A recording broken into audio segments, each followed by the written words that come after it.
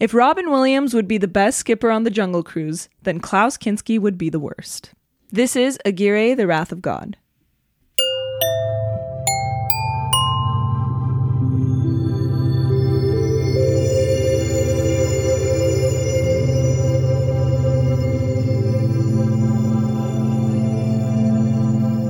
Welcome, Hey. one and all, to Seen and Heard.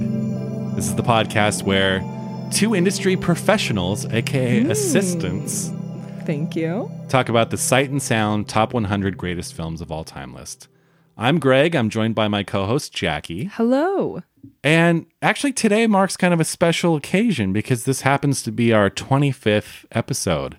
Wow. I guess not counting our introduction, like our 15-minute introduction episode. This is our 25th film that we've done for the podcast. Happy quarter episode anniversary. Yeah, it's special, right? It is. Maybe I should have opened some champagne or something. Maybe. This is our Too first late milestone. now. It's our first Yeah. milestone. Yeah, it is. It is. And it feels really great to be here. I'm very grateful. And it's been really fun. No Yeah. complaints. Did you think we would get to 25? Yeah. I thought so too. We'll see about 50. See about 50. What's been like your is it bad to ask what's been your favorite so far? But it can't be something that you had already loved before we started doing this. I mean, not to sound totally like pretentious, but most of these movies I had seen before. I guess Earrings of Madame Duh still stands out. I know we talk about that one off mic a lot. Because it's so good. I'd seen that before, but I didn't care about it and I forgot about it. It was years ago. That's and then fair. revisiting it for that episode, like it was such a delight. Yeah. That was a it good really one. was. Yeah. It really was. Any of the Archer stuff, while I already loved it, was great to go through. Great to talk about, huh? Yeah, it was great to talk about. Yeah. And we're both like equally as enthusiastic with Powell and Pressburger, Yeah. so that's been fun. Oh, speaking of, did you hear about, I think Martin Scorsese is producing a Powell and Pressburger documentary. No, I heard the really? news like a few weeks ago. Yeah. No, I didn't know that. That's Yeah. super cool. Yeah, that should be fun. Well, it's in the right hands with Marty. 'Cause Yeah. him and Thelma Shoemaker, you know. Yeah. God, I always forget that. Yeah, Michael Powell's widow. Yeah. Is Martin Scorsese's editor, Thelma Schumacher. Yeah, I'm trying to think of, it's been like the Powell Pressburger. It's been like Colonel Blimp, I want to say. Okay, probably like a three-way tie between Colonel Blimp, Ali Fear Eats the Soul, and Madame Duh. Ali, nice. Yeah, I loved Yeah. it. Yeah, it's funny when doing this podcast, there are episodes that we look forward to more than others, you know, because obviously outside of the Personal Prince series, like we're not choosing these movies, we're going up the list. And so there's some that maybe you can tell in our voices we're a little bit more excited to talk about than others. Something like Battleship Potemkin, you know, was... Again, the movie has a lot of merit, but it's not like I woke up that morning being like, oh, I get to talk about Battleship Potemkin later. Like, I'm so excited. So, you know, there's ebbs and flows. But Of course. should we say our least favorite? That we've... I don't know. I know what I can say, Go actually. for it. The Searchers. Probably same? Yeah. I'm trying to think. What else? I really liked Man with the Movie Camera. I mean, You did. You went hard on that one. I like Intolerance. I'm trying to think of the homeworky ones. I liked Battleship. Searchers made me kind of mad, but it was still entertaining, kind of. Like, maybe Searchers. Yeah. Yeah, even then, I don't hate The Searchers. I just don't like it that much. I don't think it's that great. I think it's super overrated. I think so too. You're totally right. Yeah. To be number 4 on the, was it 4? Was it 5? It was somewhere up there, 6 really or high. 7. Yeah, it was definitely in the top That's 7 crazy. somewhere. Yeah. Yeah. I think it was 6 or 7. But yeah. Well, I look forward to all these great movies ahead. Same. Not just on the list, but on our Personal Prince series. Last week we did Brazil, which I was super talk about waking up excited to do a specific episode. That Right. one I was like over the moon. I was so excited to do that. It was really fun.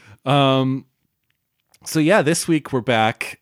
This is number 90. So it's another tied for 90. The last one we did that was Matter of Life and Death. Yes. Yes.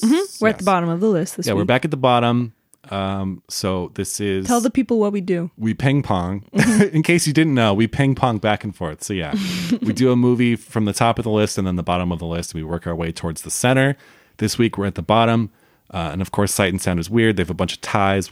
This is another tied 90. I think the next movie after this, or 2 movies from now, 2 episodes from now, will also be number 90. Still okay. I think there's 3 ties for 90.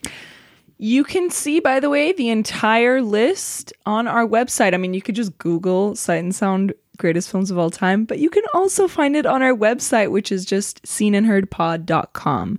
And that's seen, the word, and heardpod.com. Yeah. Not an ampersand. We have a whole tab there where we do have the indeed. list written out. We do indeed.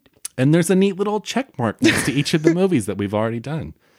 So that's fun. It is. One of my favorite things is putting a check mark after every week when I get to put It's so a check mark. satisfying, right? It's so satisfying. Yeah, if you haven't checked out our website, check it out. And also, we'd love to hear from you. If you have questions, you have comments, you just want to say, hey, drop us a line. You can either find us on our website, or if you email us, we're just hello@seenandheardpod.com. Mm-hmm. So send us a note. Drop us a note. Do it. Yeah. So, Jackie, what have you been watching this last little bit? I say a little bit just because our last episode was a personal Prince episode, and we don't do the whole "What have you been watching" segment on those episodes. I guess so that we dedicate a little more time to talk about the films themselves. That, and also those exist on their own. Yeah. Those exist out of time. Yeah, I like to think exactly. about them like that. Yeah. But what have I been watching? Well, okay, so 2 weeks ago, we went and saw, well, actually 3, since you guys are listening to this next week. I went and saw Memoria with you. Sounds familiar. Yeah, the new movie from the Thai filmmaker who we call Joe. Yes. Because I'm not going to attempt. I think I did attempt on one episode to pronounce his name, and I made a fool of myself.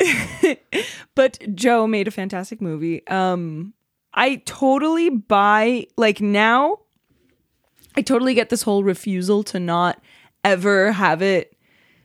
Like, the film itself, if you guys don't know, is never going to be available to stream, and it's never going to have like a home release either, like a Blu-ray release, right? So this is what they said, because Neon has the US rights. And something happening? No. So Neon just has domestic rights Yes. for the US. And I actually just heard today. No! I was going to text you, but I figured I'd save it for the podcast, that in the UK, this is coming out on Blu-ray in like July. Oh my God, that sucks. No, it's amazing because now I can actually own it. No. Because there's too much pressure. Like in that screening, I was trying to take like I was trying to drink it all in. I was too. I'm like, this might be my only chance to see this movie. So yeah, it's coming out in the UK. So for those of you who have a region-free Blu-ray player or region B, it is coming out in the UK in July. So I will definitely be on that so I can watch it again. But listen, like, it makes so much sense to see it in a movie theater. Oh, of course. Like, actually. Yeah, and we did our part. We saw it in the theater. I watched Uncle Boon Me at home. It's all right. I watched Uncle Boon Me at home. Yeah.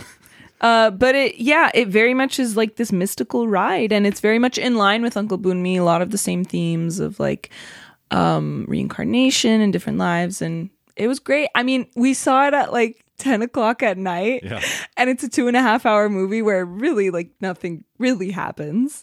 A lot of sounds, incredible sounds. But nothing happens. I mean, in the sense that I'm just saying, like, and it was like so cold in the theater. Like, I was so freezing. Oh, it needs to be cold. And then this guy to our left was snoring, like full on snoring within the first 10 minutes.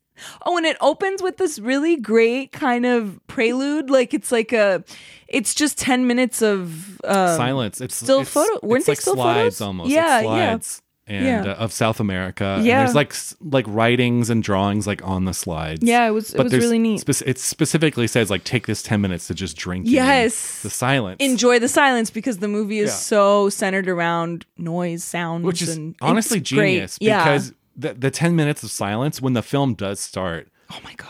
It just makes every sound you hear that much more impactful. It was almost scary. Yeah. I loved it. I really loved it. It was great. It was kind of everything I had hoped and expected a new film from him to be. It's like, this is what I came here for. to just sit and drink in this beautiful atmosphere and just let it wash over me. We did. We really did. I just wish we saw it at like 9 p.m. rather than 10. I actually argue That's like my witching hour. I argue that 10 o'clock, and I get tired too, but I argue that 10 o'clock was perfect for that movie. Yeah. Because imagine, I mean, I get what you're saying about 9, but imagine seeing that movie during the day. No, I wouldn't want to see it during the day. You can't. Yeah. You have to have the magic of night wash over you first before you can enter into that world. Yes. So what else have you been watching? Oh, really quick. I did see The Northman, and yeah, you're right. Way too much testosterone. Just, it's a movie. Like, it's literally, there's no other way I can describe it. It's just like, yeah, it's a movie. I don't want to sound like dumb, but I don't know. I mean, it was fun. Like, whatever. I went to the movies with my friends. We saw this like crazy action movie, but I don't really have much to say about it. But I also like Reincarnation, Different Lifey. I did see The Double Life of Veronique. Oh, okay. By Kieslowski, and it is 20 out of 10. Beautiful. Like, it is. Have you seen it? You know what? That's one of the right? only big Kieslowski movies that I have not seen. So I've been on a binge of his recently because I freaking love him. Like, he's so good. Yeah. He like really taken too soon. It's truly a tragedy that we lost him so young because he is an absolute genius. And it's just one of those movies that it's constantly surprising you. Its look is like beautifully moving. It has these like filters and it's just it's gorgeous. It really, really is. And obviously this is true of like any great work of art, but I truly believe that it's one of those movies that like based on who you are and what you're going through, you see a completely different movie. And the epiphany is like so gentle but like overwhelming. It's great. I need you to see it. I need to see it. It's about so many things that based on whoever's watching it, like you're going to have a completely different moment of enlightenment and catharsis. It's, Oh, I can't wait to see it. It's so good. I love it. Honestly, probably my favorite movie of his. Wow. Hey, I've heard like, that from love people. Blue. Yeah. I love Blue, but like. Blue. And Red. No, Did you see Red? Red is great. Yeah. I also really like White. I love everything of his. He's one of those guys where it's like, I really, yeah. Everything is great. Yeah. But yeah, you should see it because it is beautiful. Anyway, what have you been watching? A lot, so I'm going to whittle it down. I saw a British movie. I think it's a made-for-TV film. I could be wrong. It's from the early 70s called The Amazing Mr. Blunden, which is completely unknown in the States, but has kind of a cult following in the UK. And it kind of follows in the British ghost stories for Christmas tradition. You love those. Which I love. I try to make it when I have kids, I'm going to try to do that like Christmas Eve. All right, guys, it's time to watch our British ghost stories for Christmas. You.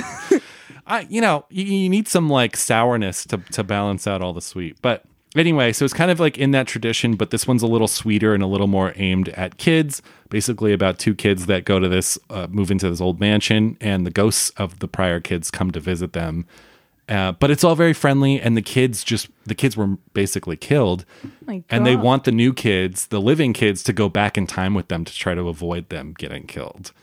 But it sounds darker than it is.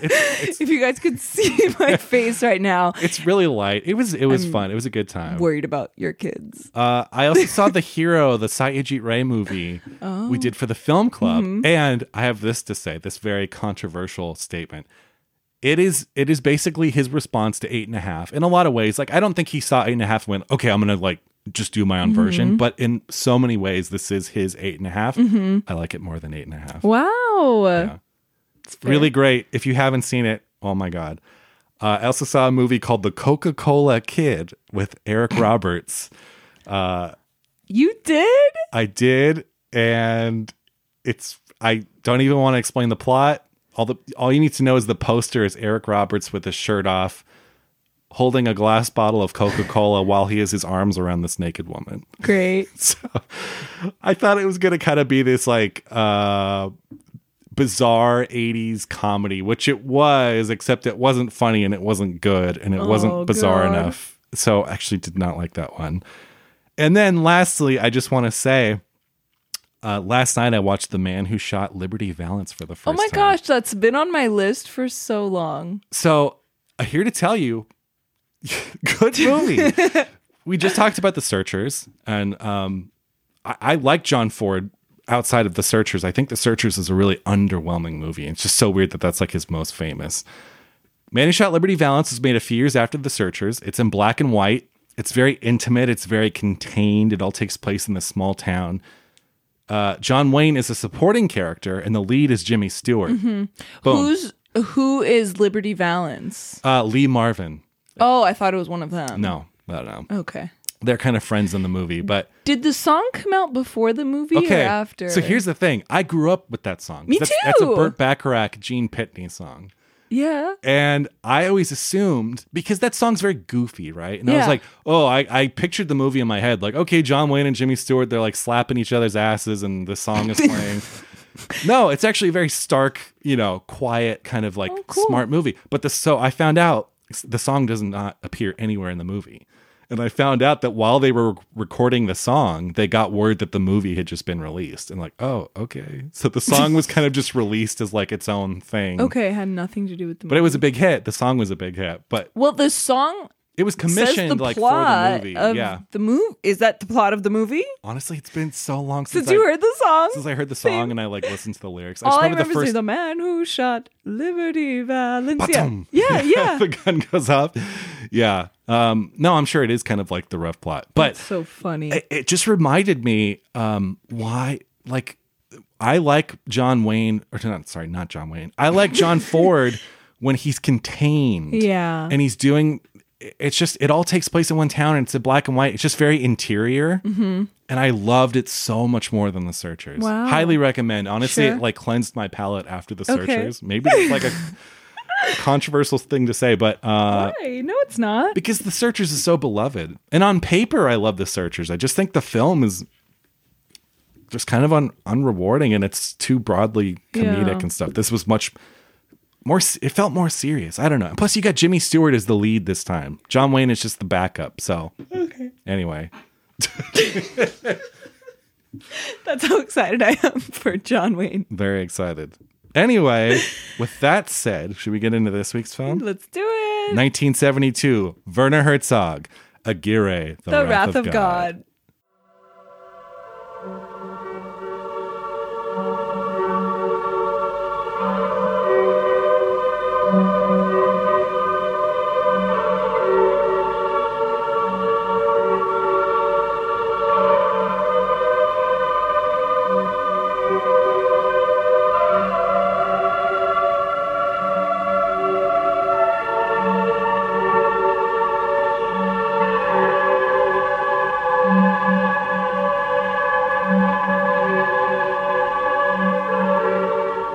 Aguirre, The Wrath of God is a 1972 West German film written and directed by Werner Herzog.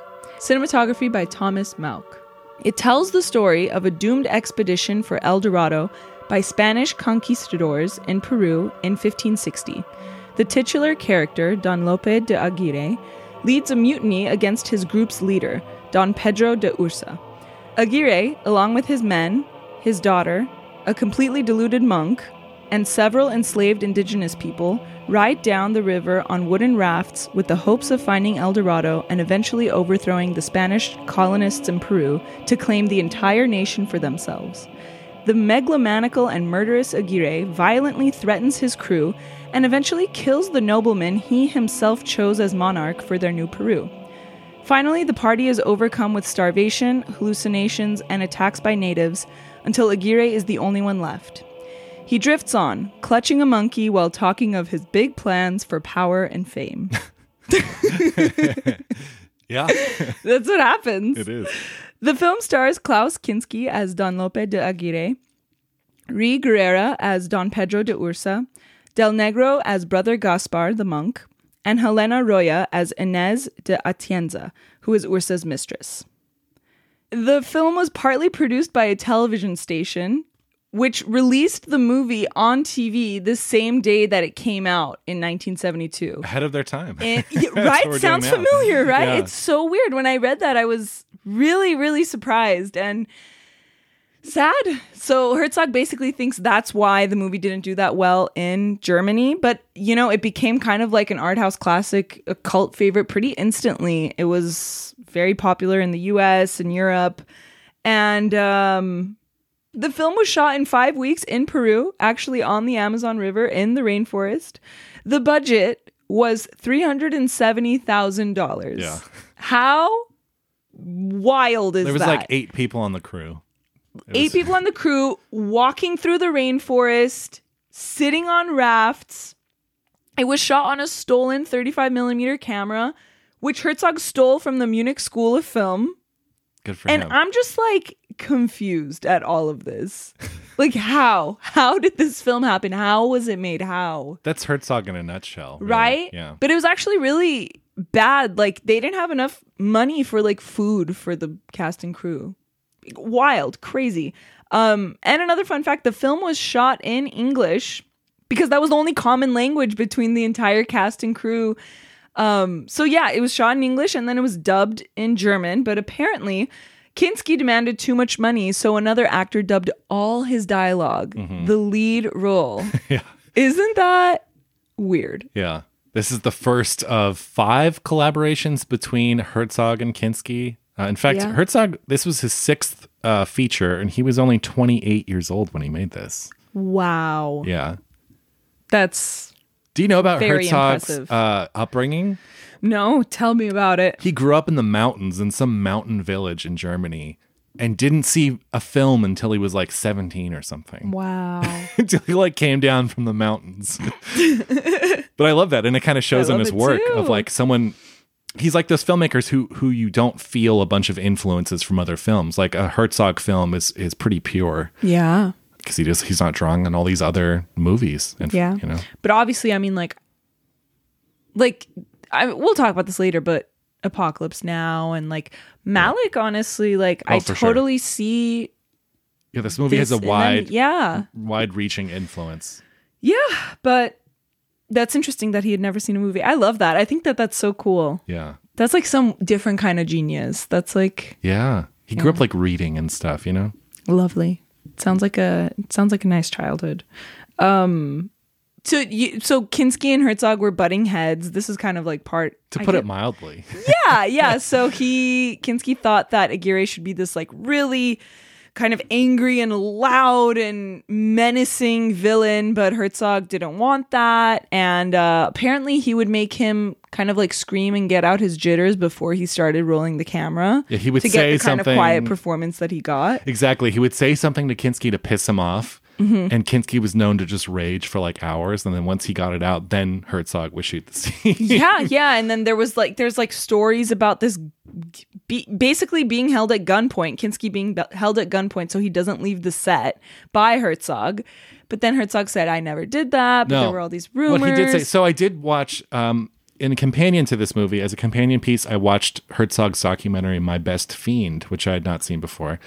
And it basically details it's a whole documentary about his relationship with Kinski and how volatile it was. That's awesome. But essentially, there was a breaking point.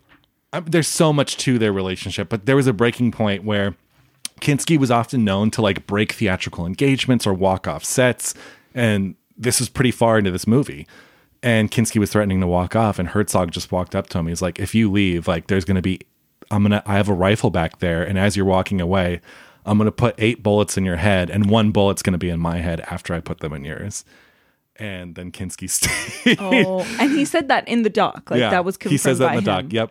So Wow. basically, Kinski is this wild animal that needed to be tamed. But yeah, he was extremely volatile. Such an interesting actor. I mean, he'd been around since the 50s, like he'd been acting since the 50s.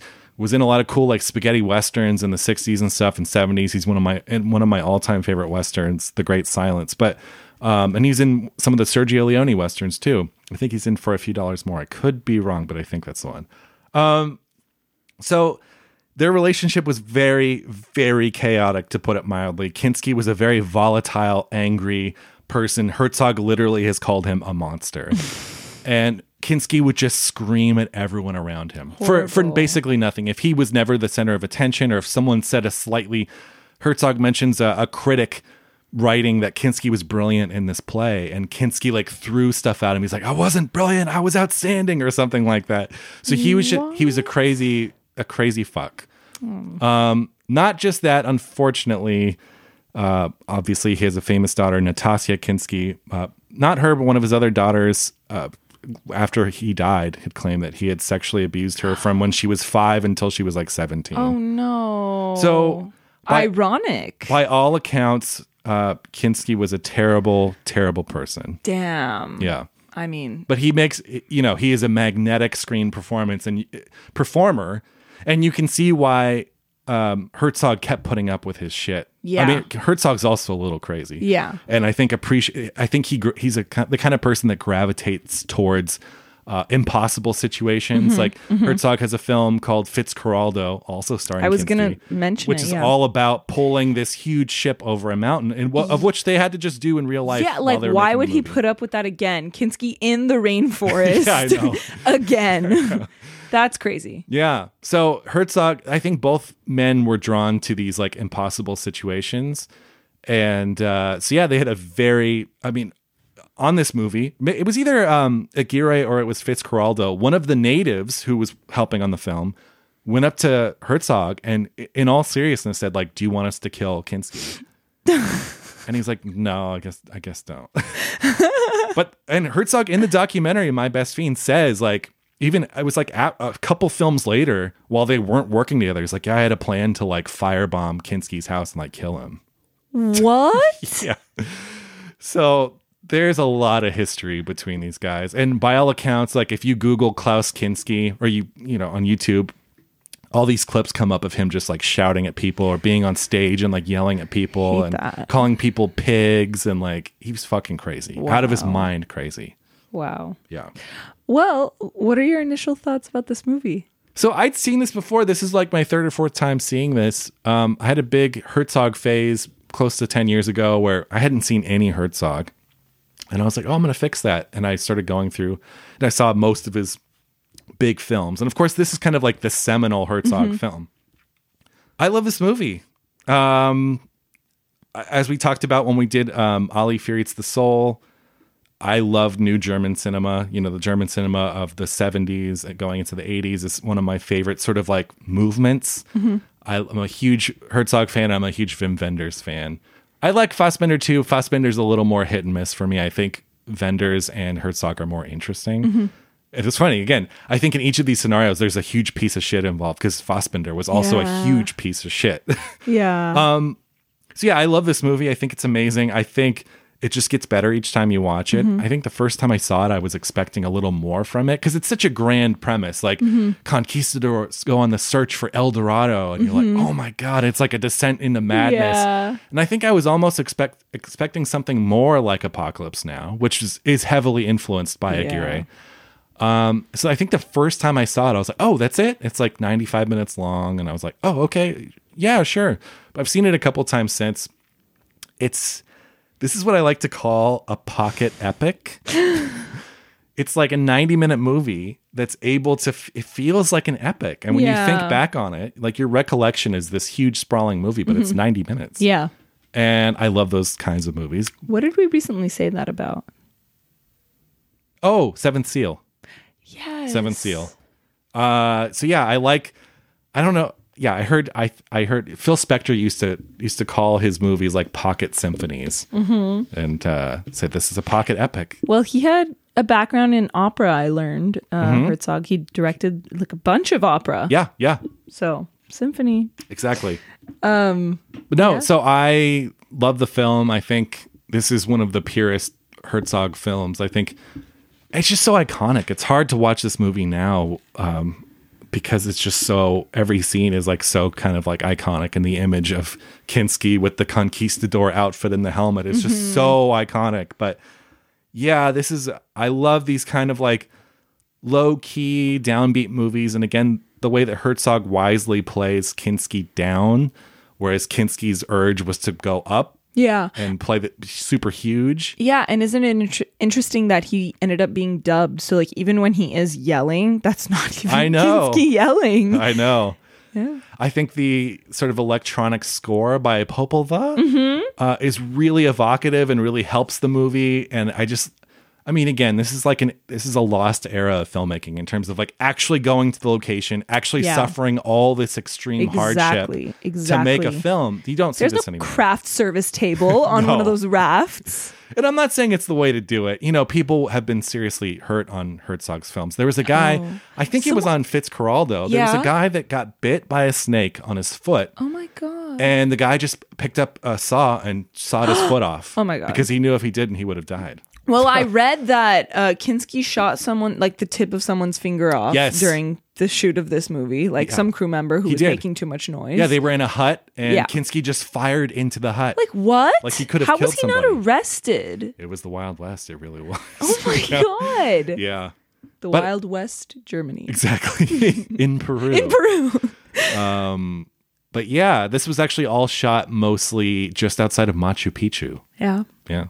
It's so beautiful. But yeah, it's one for the books, as they like to say. It really is. Anyway, how about you? What are your first impressions? This is, first impressions of this movie, it starts like, and I mean literal first impressions, like when it starts, pretty spectacular.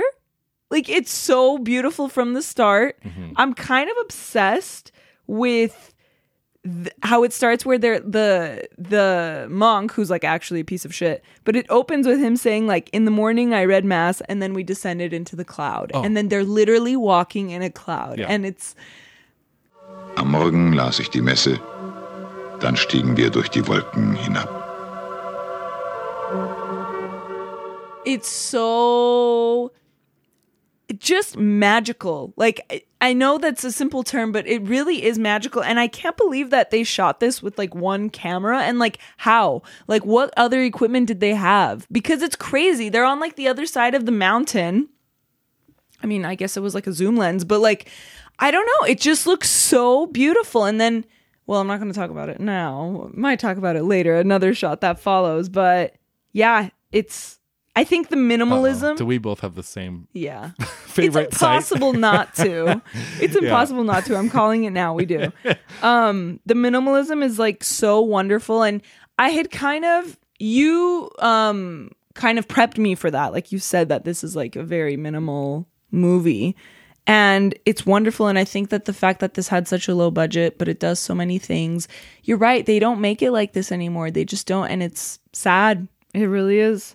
I think it feels longer than it is because of that minimalism and because it's so slow and the scenes kind of mesh together and it just takes its time, like, and that's why it feels long, even though, I don't know, it's wonderful. Yeah. I loved it. I thought that it was obviously really enthralling and just, I was completely in the whole time. And it's only 90 minutes. Isn't it great when a movie can just completely hold you in its hands like that? Yeah, it really is. And you're watching it and you're like, I'm so invested in what's happening right now. And this movie's just cradling me. And I so completely trust the film to do what it's going to do. Yeah. It's a great feeling. That's what, as a film lover, that's the feeling I'm always chasing, is to have a movie just hold you in its arms. Yes. Because it's a rare thing. Yes, it is. Honestly, it's rare, and that's sad. It is. But it's true. Yeah, it's true. I'm thinking again of the Double Life of Veronique because I've had a similar feeling. Stronger in that movie. Yeah. But like, it is rare. Anyway. So do you know that Herzog made like a bunch of this shit up? Like he basically, it's supposedly based on the diary of this brother Gaspar, who is the monk on this mission. And actually, in real life, he was actually a really nice guy. He wasn't like how he was depicted in the movie. As interesting. Of course. So he did keep a diary, but he wasn't on this expedition with Aguirre. There were two different expeditions that Herzog kind of meshed together into one. So he wasn't even with him. So the whole thing is made up. The whole diary entries, like those are all made up. And actually, Aguirre, do you know what happened to him? No. So he did overthrow Ursa. He did kill Fernando, who is the prince or the emperor that they kind of like reinstate. He did threaten his men. He was a psycho. However, They actually did make it to an island off of Venezuela. Like, he didn't die. His crew a lot of the crew did die, but a group of them actually made it to this island. And found El Dorado. I wish. No, they tried to go to the mainland to take it over, but they were obviously stopped by the Spanish authorities. And they told his men, if you guys give in right now, if you surrender, you will all be pardoned. And they all immediately put down their swords. And before Aguirre was killed, he murdered his own daughter because he didn't want her to be with anyone else. And then he was killed and dismembered, and they were his parts were publicly displayed. Wow. So he didn't just die on a raft holding a monkey. So he was killed by Spain. Yes, yes. They tricked them. If you'll be pardoned, and then they weren't. They actually pardoned his crew because they were frightened of him. They weren't loyal to him. They were literally scared for their lives. So they pardoned the crew and killed him because he's a psycho. And he was the real rebel. Yeah, right. He forced everyone to. Exactly. But how weird that Klaus Kinski's real life, especially with his daughter and stuff, so closely mirrors the... Right. Yeah. Very weird. And even in the movie, at the end of this movie, he says, when he's kind of in his, fantasy holding the monkey, he's like, oh, if my daughter didn't die, I would have married her and we would have started a pure bloodline. Yeah. This gross, horrible. It's coming straight from his mouth. But I love, and you know this right now, I'm kind of obsessed with movies where death is so prevalent and just everywhere. So, and this one is so much like that. And it's great. Oh, yeah. And it's it's covered in death. It's covered in a Seven Seal kind of way. And even the chicken cage in the start, they throw that chicken. Was that real? It might have been. No. Yeah, there's some unfortunate kind of animal cruelty in this. I'm sure. It doesn't go to the extremes of horse. Tuki Buki or anything, but it's still really upsetting. Yeah, the horse definitely. Yeah. And then he throws the monkey. Yeah. Oh yeah, you're right. I think the monkey would have been okay though. I think so. Maybe it landed on all four. There's just bodies laying around, and the monk even says oh, our slaves are dropping flies. It's everywhere. And it truly desensitizes you to a point where when he does kill Ursa, or when he randomly orders Ursa to be shot, I was yeah, of course. I wasn't surprised. Yeah. Because just from the start, and then someone gets caught in a trap right before that, and we just see him in wide being lifted up. Blood dripping down. Yeah, yeah. So it made total sense when that happened, and I kind of loved it. Yeah. Yeah, and I love when he even starts to have fun with it. So, do you remember...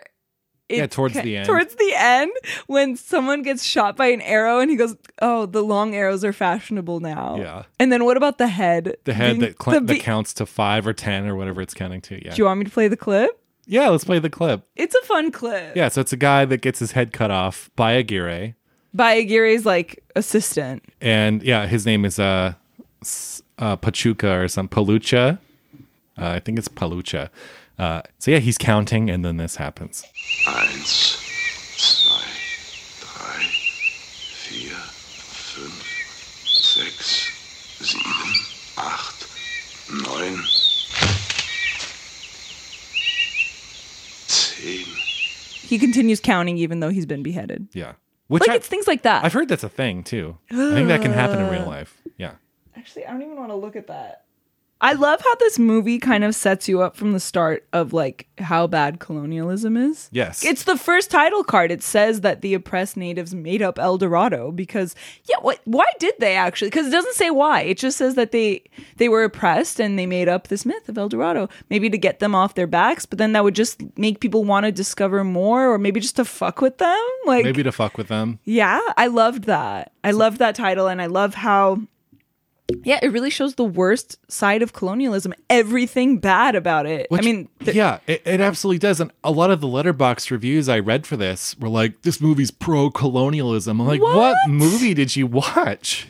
Not at all. You know what? I think people just like to grab onto something and or they make a statement even though it's completely not relevant. They see something that could potentially be controversial, and then they just decide to, I don't know, Or makes some shit up about it that's not true, or even though... Yeah, it could also be the mindset that if a movie depicts something, then therefore the filmmakers are supporting or in favor of what's depicted, which is why some people thought like Wolf of Wall Street like was Scorsese's like, no, it's clearly like a cautionary tale, guys. Yeah.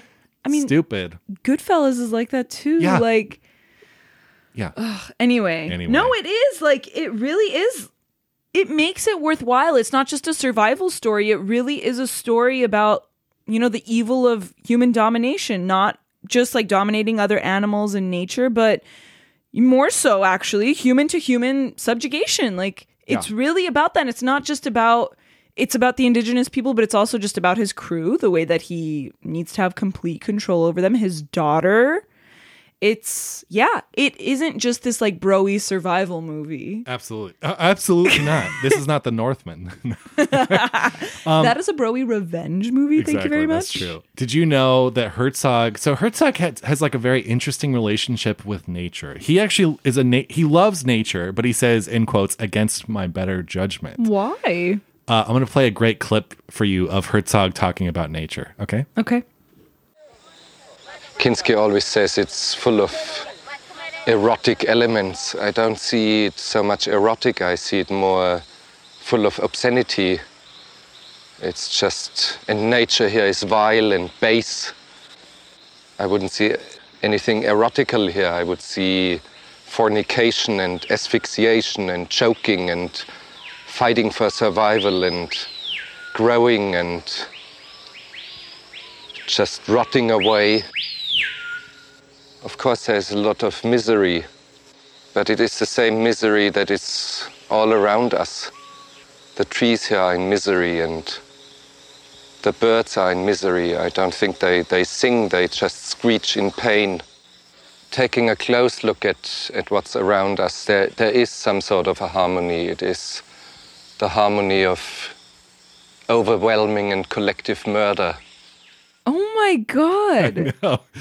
So that's Herzog on nature. What a buzzkill. But he's also like I guess like a kind of a conservationist and stuff, which is weird because for years... You see it in the movie. You see it in the movie, but yeah, to him, I'm not just going to say the wilderness, but the jungle, I guess specifically is this... Well, this film, The Jungle, is a hellscape.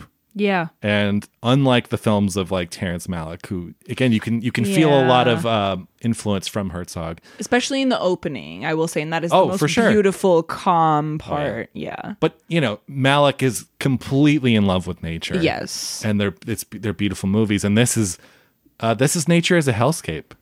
Yes. I like that about it. It's nature as a hellscape, but then it also has these like really beautiful shots of just trees. Yeah. And I think the bird noises, I mean, I'm going to talk about the soundtrack in a bit, but I think they're lovely. I know he thinks that they're screeching out in pain, but I don't think that's true. I think birds sing like to attract other birds. Like, I don't think they're in pain. I'm sure that's him and like the center of the madness of like one of his productions.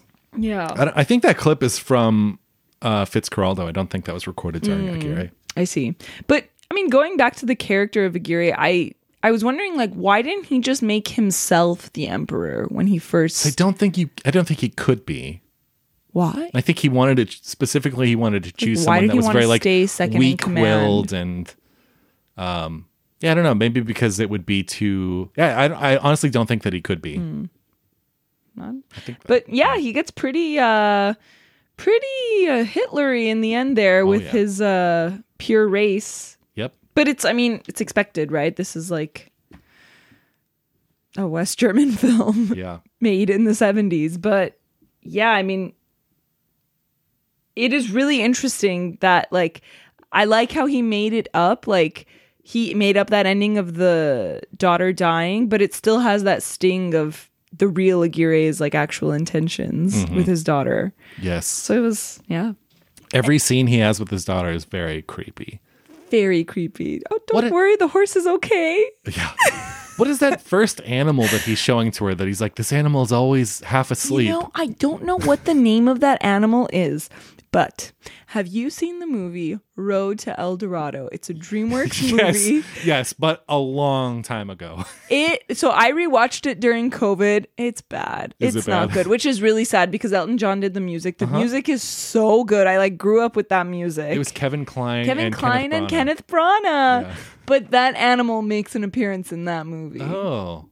And its tongue is like hanging out. It's that like roly-poly type of thing. Anyway, movie's bad. That honestly breaks my heart. Which is sad, right? Because I remembered it being like good. Except like Cortez is in it, like the Cortez, and he's actually a maniac. Like it actually depicts him as like this evil villain, which is great. Wow. But that's how you can tell it's DreamWorks and not Disney, I guess. Yeah. Maybe it'd be fun to pair the Road to El Dorado with Aguirre. It would and be. Watch Road to El Dorado afterwards. It would be. But yeah, I mean the hypocrisy of the church is really bad in this movie. Like I was shocked at Brother Gaspar. For sure. He's disgusting. He really, really is. Yeah. I mean that line he says about the church is always on the side of the strong. Like that was bad. Yeah. He's bad. Oh yeah. He's trash. I have like real respect when they take those two natives in the canoe and he like shakes the Bible and he's like, I don't hear anything, and he drops it like blasphemy, kill him. It's so horrible. They fucking kill him. See, how is this movie pro-colonialism? I Give me a know. break. But also, the emperor, the guy who's appointed emperor for that short term, as they're on the raft, he just says like, I now take possession of this land. Oh my God, so funny. And that's hilarious. I wrote down what he says. Are you ready? Yeah. He says, I solemnly and formally take possession of all this land. Like, what an idiot. You're literally just like drifting through it. You're not even that's like, what happened. You're not even stopping and like putting up like a sign that says, yeah, I claimed this. Like, you're just drifting through. Yeah. It just shows how stupid colonialism is. Yes. But yeah, that guy in the canoe killed me when he shook the Bible and then gets killed for it. Poor guy. I know. Honestly, that so guy, bad. he wasn't even trying to be funny. It's a language he wasn't, barrier. It's like, oh, this Bible is the word of God. So he holds it up to his ear to see if he can hear something said, I don't hear through a anything. seashell. Yeah. And then gets it's killed so for sad. it. And the woman's killed too. I know. Oh, and like when they're trying, they're doing the trial for Ursa and they're like, Brother Gaspar goes like, okay, according to the jury, you're found guilty.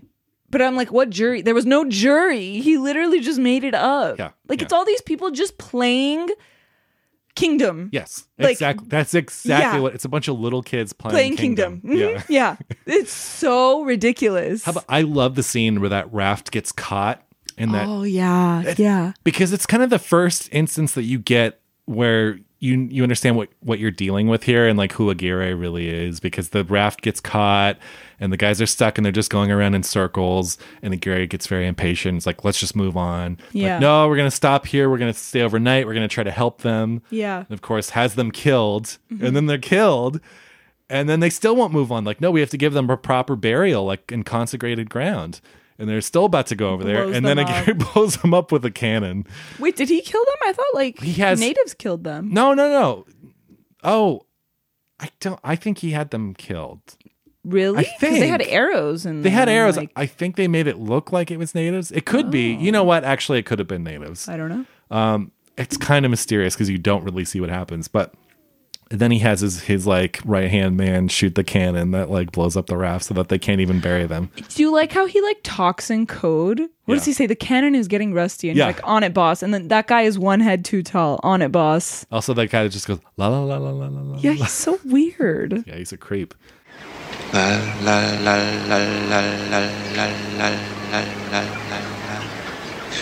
It's a rapist, or about to be rapist. Like, he's very creepy. The energy he gives off to the guy's like girlfriend or mistress or whatever. Yeah. He's very creepy. Yeah. But yeah, it goes to show too, because in that scenario, right, where they want to spend all this extra time to like bury these bodies, it shows how ridiculous religion is. Of like, okay, so you're gonna waste a whole nother day to like go get all those bodies, like retrieve them and pull them somewhere and bury them, when it's like everyone is struggling to survive. Like, you should just move on. So it's like everyone in this party just has the most ridiculous beliefs, and that's why it's being torn in so many directions until he overthrows and takes charge. Yeah. Ursa's death is really sad. Like it's another thing. It was like so not sensitive. It's literally just like him being hanged wide, like about it too. So it's interesting. Quiet. Because he's shot early on and you're like, oh, he's gonna die. No, he surprising. hangs in there. It's surprising. He hangs in. Honestly, that the mistress of his, I'm calling her that because that's what they call her in the movie. The mistress of his like really must take good care of him because he stays alive. Yeah. He's conscious. And then when the emperor dies, the one who pardoned him, and like, okay, we're gonna go kill him, and you see them in that canoe and they're taking him off in the jungle. I thought that was in my memory. I'm like, okay, that's all you see, because then the narration is like, and we never saw him again. But then you actually get this whole scene of them putting the noose around his neck and hoisting him up in this very like, it's a very real way, the way he's hanged. Like, it's not real. Dramatic. He just gets like slowly hoisted up. And, yeah. It is a really good scene. And related, that's like, I love that moment because it kind of intercuts with her name is Inez, the mistress. It intercuts with just a shot of her from the back, and then we're back with him in the canoe about to be executed. It's these beautiful, like, still quiet moments, and we haven't talked about that yet. Yeah, just the stillness of this movie, the stillness of these moments, the soundtrack, like, and I mean like the actual soundtrack, not like the music. The music is also really, hypnotic, but. Yeah, I love those super slow, quiet moments, and most of the movie is made up of those, It's so simplistic, but it truly is just like stripping the literal and hypothetical noise and action. You strip it all away, and what are you left with? You're left with these characters' minds and their feelings. And it's so genius. Yeah. But it's so simple. And some of my favorites, like just the raft on the river at the start, when it's like really quiet, the horse, when they kick the horse off of the raft because he's being too loud. But then you get that amazing moment. It's almost like a bad omen where he's just staring at them. He's made it to the shore and he's just staring at them. That is the saddest shot of the movie to me. Because it's sad, but I also see it as kind of like he's like cursing them. You think he's cursing them? Yeah. I think the horse has the upper hand because he's made it to shore. There's plenty of greens for him to eat. There's plenty of water for him to drink. He'll be fine. That's true, but that horse has been raised domestically. That horse is being raised, being fed and stuff. You know what I mean? Yeah. And I don't know. Maybe the horse just like in its outfit, because it has this whole like headpiece on, and it just like comes ashore and it's just standing there staring at them as they drift away. Nah, he has the upper hand. You know what? I bet that horse like lives along and fulfilling life. I agree. But they even say it in the movie. They go, I forget what part they're talking about, but they say like it got quiet.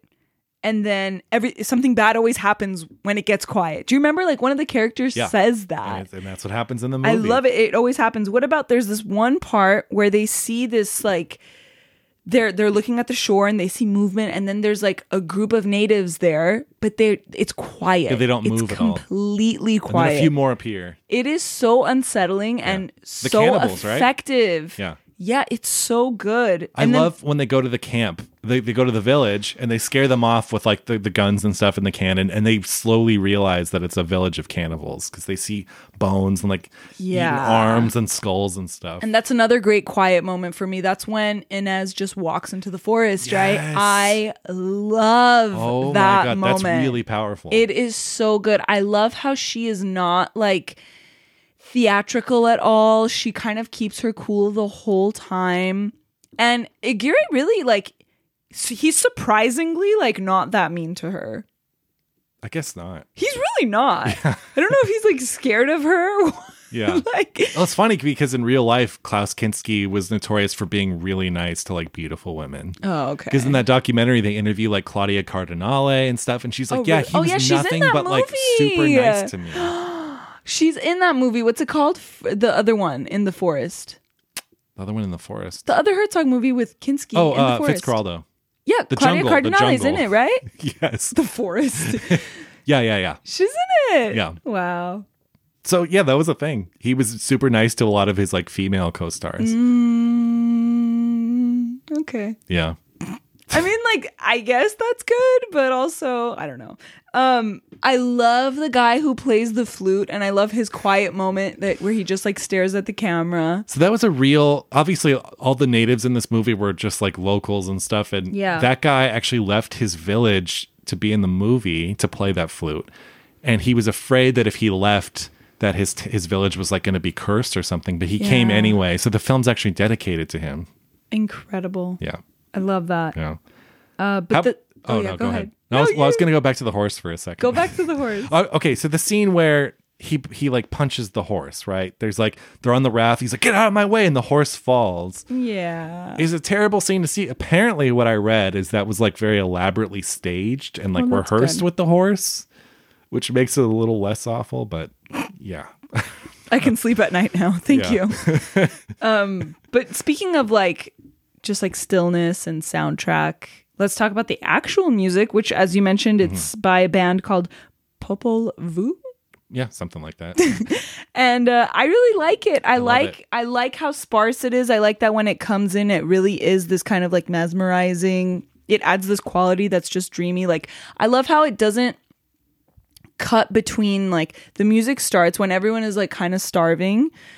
The music starts, and then that one guy who gets shot in the leg with an arrow, he's just kind of like, he's hallucinating, and he says like, oh, this river isn't here, like he just gets shot. But this is after the ship, right? And he just gets shot and he goes, that arrow isn't there, but the music continues. There's no like cue, the music doesn't like swell, it doesn't get like fast, it's just all the same. And it's so great. There are a couple, it's weird that there's a couple moments of humor towards the end, and that's one of them. But it is kind of funny, but it is also very on theme.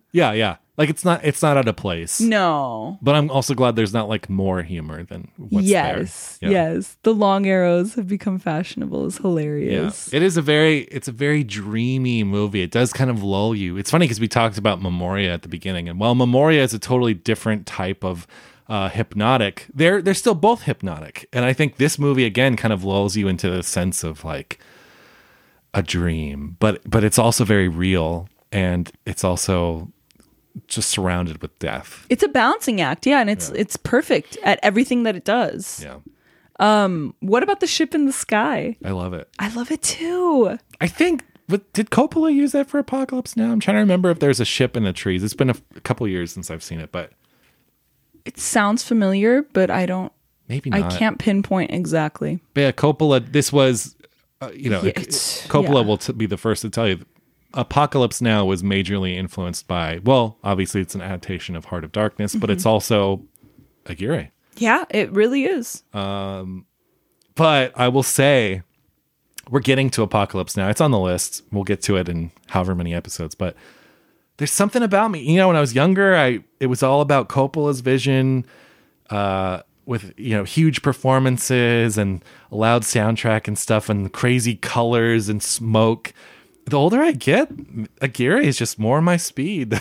I've only seen Aguirre once, but I like it more than Apocalypse Now. I think I think that's what I'm trying to say. Again, they're different movies, kind of, but there's a lot of crossover, and they do cover a lot of similar themes. They're done sort of similar styles, and I will say for my money that I think I prefer Aguirre also. I do too, and I think it does. I think it does psychology better. I think Aguirre is better at being this like psychological drama than Apocalypse Now is. Yeah, I guess because it's more low key. Like I think that's the key. I think the fact that it is minimalist and the fact that all you have are these characters and what's going on in their mind, like I think that's really important. With Apocalypse Now, it is pretty loud and these huge performances, and it's loud, but there's also a long stretch with like them on the boat. Yeah, but then they get attacked and it's like crying and holding them, like cradling and like explosions. Well, there's more humanity in Apocalypse Now, I suppose, in the sense that they're more like they're better people. yeah, that's true. Can I just say how terrified I am of like any like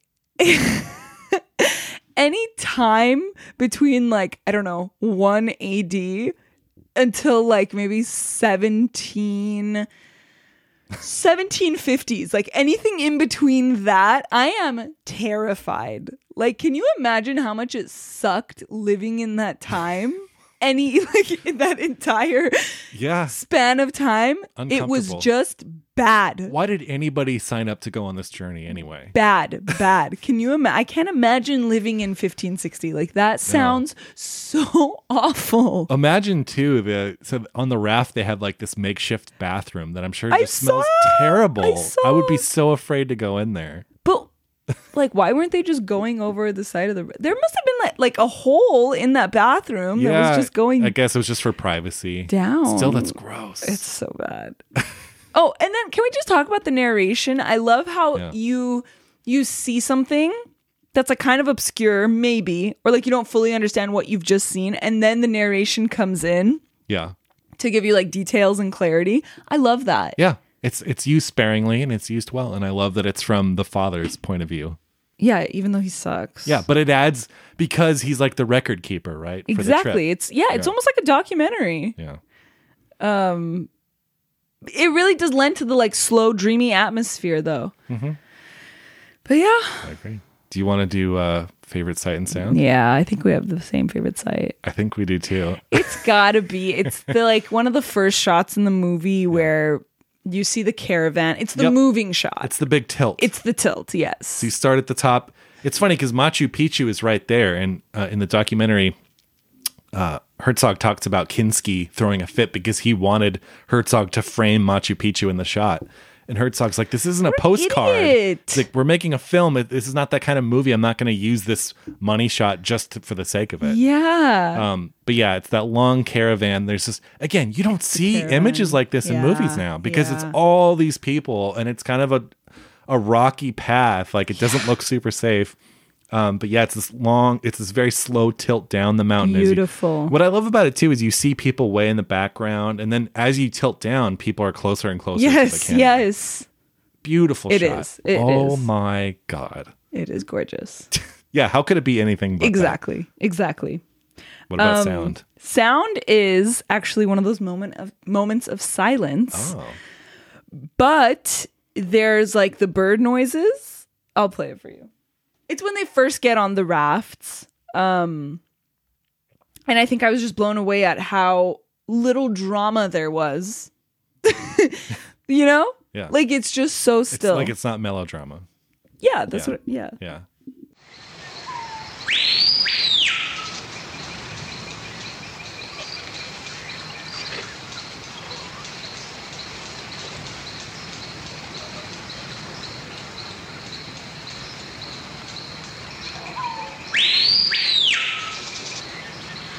No one's talking. It's definitely selling our whole Jungle Cruise theme for the episode.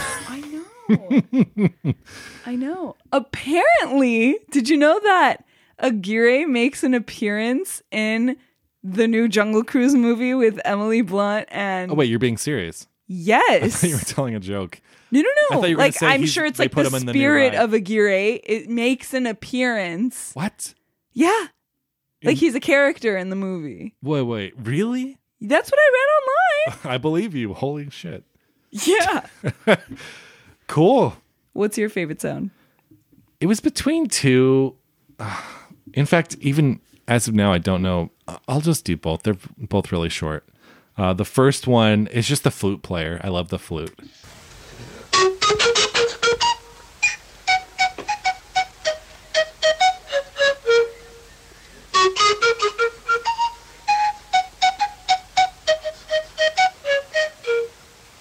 So yeah, that's one of them.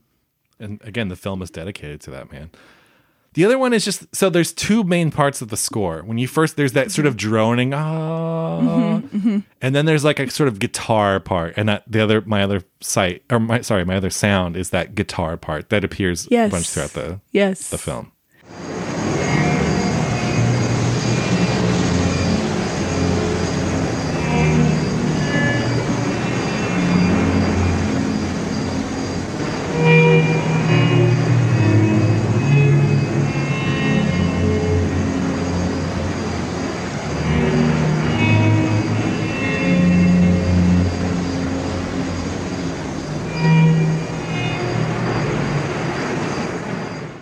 Very cool. Just has that late 60s, early 70s guitar sound that I love so much. Yeah. And it's also funny. I noticed that the credits stop at one point.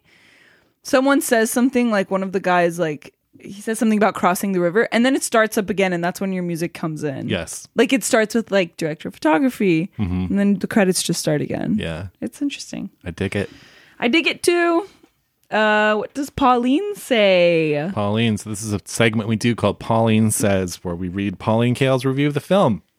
In this case, strangely enough, I could not find a review for this film. So I don't know that Pauline Kael actually reviewed Aguirre, but she did review Fitzcarraldo, a later Herzog-Kinski collab, and she mentions Aguirre in it. So I will just read the sentence. So she's talking about Fitzcarraldo here, but she does say, the biggest disappointment in this epic written and directed by Werner Herzog is Peru. After a visually promising beginning, Herzog seems to lose interest in the external world, and no one in this movie has much of an internal world either. Though the shots are lovely, they're held too long, and they don't have the ghostly, kinky expressiveness of the great images that sustain one through the dragginess of Aguirre, the Wrath of God. So we know at least that she thought Aguirre was better than Fitzcarraldo. Did she like Fitzcarraldo at all? No. It sounds like she didn't really like it. And it's hard to tell. It sounds like she liked Aguirre more, but it's still hard to tell if she really liked Aguirre or if she just liked the imagery. I'm surprising because it did become this like pretty popular art movie in New York. Which like one? Aguirre. I'm surprised she doesn't have a I'm really surprised. review. I really dug. I have most of Pauline's books, the ones that cover this period. Couldn't find it there. Couldn't find it online. So as far as I know, again, don't take me 100% for this, but I could not find a Pauline Kael review for Aguirre. Wow. Also, I think too, Aguirre's 90 minutes and her negative review of Fitzcarraldo is almost 3 hours long. No, are you serious? So I think that that plays into it too. So maybe she was just like, oh, at least Aguirre is merciful because it's like half the length. Yeah. But yeah. Well, that being said. Well, since we didn't get anything from Pauline, we will turn to the people and read some Letterboxd reviews. So this one's great. This is 4.5 stars. A bunch of idiots go to South America and pack the wrong clothes. Love it. Half a star. Probably the most underwhelming and tedious adventure movie I've ever seen. The scenery was great, though. Half a star. It was really slow paced. That's it. 1 star. That's one German-ass movie. I saw that one. No, that was one of mine. Oh, I love that one. Oh, I do love this one. 1 star. Never taking a film class again. Here's one that's half a star. This was ... awful, dreadfully slow, and the dubbing was distracting. I felt like I was watching a movie made for $20 for some kid's school project. See, that's horrific to me, that you can't appreciate this movie kind of has I wouldn't say, it doesn't have a lo-fi quality, but it definitely has, I think they're just mistaking the minimalism for cheapness. There's a part where like water gets on the lens, but it's like, it's fine. No, like they're on the river. It adds to the experience. Yeah. It makes it feel more earthy and tactile. Yeah. This person gave it 1 star and said, painfully boring. I could barely sit through it. It was also distinctly uninteresting in its directorial style, though I've heard nothing but great things about Herzog.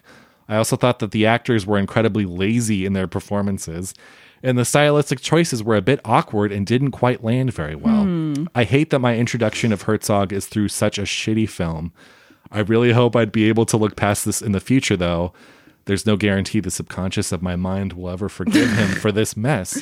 See, again, saying uninteresting directorial style, saying the actors are lazy. This is a person that is looking for what? Like a big Tarantino film or something. Like they're looking for big, bold, stylistic choices. They're looking for De Palma. They're looking for like Heath Ledger as the Joker. Like, guys, okay, now you're just being mean. I just can't stand the people who cannot find, or they think that it's boring if a movie is more naturalistic and like more subdued. Yeah. Like yeah. This movie has a very distinct directorial style. I agree. 1 star. I don't get how it's a masterpiece, but okay. This looks like a student film. The imagery is really low budget, and the cinematographer is definitely volunteered because it just looked so amateur. Oh my God. These Like, people. what? It looks beautiful. It really, really, like, is objectively beautiful. I would love to see that person go out and try to shoot this movie. And then they wrote, how is this a visual masterpiece? And someone said the score is amazing. Seriously? It's just 2 songs over and over again with some ambient sounds. Oh my God. No patience. No patience. Last one for me. A 1.5 stars. Basically the art house version of Anaconda, but with less sequel potential. Except this one doesn't have John Voight with a Spanish accent or whatever he's doing in Anaconda. Oh my gosh. 2 stars is my last one. Film 2 of my 1 movie per year marathon. I don't get it, but okay. I'm still laughing at the fact that they thought 2 people paddling had any impact whatsoever on those big ass rafts. It does when the river's calm. Yeah. I love how like unpredictable the river is, but they were like actually shooting on the river. Like that is crazy. Yeah, they got like production was a genuine nightmare because the water would rise and fall and their stuff would actually get washed away and people were miserable and people were sleeping in huts. Actually, Herzog talks in that documentary about living in a hut for the first part of production for this, or maybe it was during pre-production, and he lived with this woman that had like 150 like hamsters or something. And he slept on the floor. He's like, at night the hamsters they were guinea pigs. He'd be like, the guinea pigs would just crawl all over me, so I had to like move to this barn. What? And then he talks about the train leaving for the first day of shooting and they forgot to wake up Herzog, and so he was like running in his bare feet across like these rocks to get on the train. He cut his feet up and everything. Oh my God. See, Herzog comes from a very old school physical mode of filmmaking where you sacrifice yourself, your emotional well-being, your physical well-being for your art. Listen, only 5 weeks. It was a 5 week shoot. Yeah, it was a 5 week shoot. Like, yeah. That's short. Yeah. Yeah, he teaches a film school or a film course where he doesn't teach like theory or anything. He just teaches you practical stuff. So he teaches you how to like fake an ID. He tells you how to pick locks. What? Yeah. Because the man stole a camera. He comes from that guerrilla school. That's so funny. Yeah. I kind of love it. He's the real deal, He is the real deal. Yeah, that's funny. But it just goes to show, like, people always talk about how hard it is to make a movie nowadays and how expensive it is and how you'll never get the money to make a movie. But it's like, look at these guys. Yeah. Look at what they did. Like, them, French New Wave, it is possible. It can be done. You just have to risk your sanity and your life. No, I mean, I think there's a way to be smart about it, but you don't need $100,000 budget for craft services. Like, you don't. But you also need to feed your people good 3 food. meals a day, yes, Yeah, and some good food. snacks, but you don't need green juices. You don't need any of that shit. You don't need it, but you also can't do like a Little Caesars pizza, because I hate when people do that. When you show up and they're like, "Oh, thanks for helping. Here's a Little Caesars," and you're No. like, "Come on." No, there's a way to be classy about it. There's a way. There's a way to do it with class. That's all I'm saying. That is one of them. Honestly, I think I'm guilty in like past shoots of like overdoing it on the food, of like stuff that's a little bit nicer, just because I feel like if people are there for free, although have in good hot meals. Yes. Yeah. You have to treat people well with food at least. Yes. Yeah. Well, this has been really fun. I love this movie. Yes, me Good too. find. Good find. Yeah. What's next week? Next week, we are doing a movie called La Talente by Jean Vigo from 1934. It is number 12 on the list. Yeah, this is another, it's a big deal. The movie's a big deal. Although I you know what? I think I've seen part of it. I have not seen the whole movie, even though it's a short film. I think it's like an hour long. But this will be like basically a first time watch for me. For you too? Yes. Yeah. You should join us next Come week. It's down a short film. Yeah. Give it a listen. Thanks for joining us this week for Aguirre, The Wrath of God. I feel like this was, it's our 25th episode. We're doing Herzog. 25th. This was a fun one. I like this one. It was fun. It was great. Now we're just going to play some noises from the jungle for your listening pleasure. Enjoy the silence. We'll see you next week. Bye.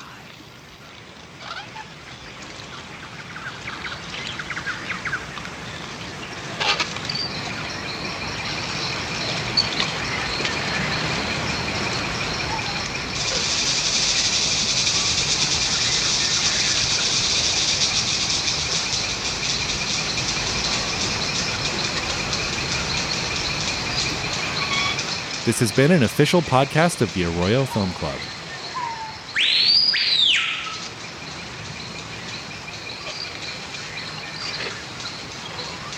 Seen and Heard is Jacqueline Pistachian and Greg Kleinschmidt.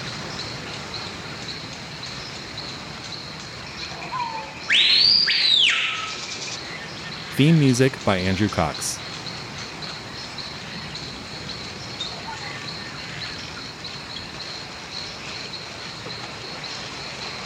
You can find us at seenandheardpod.com.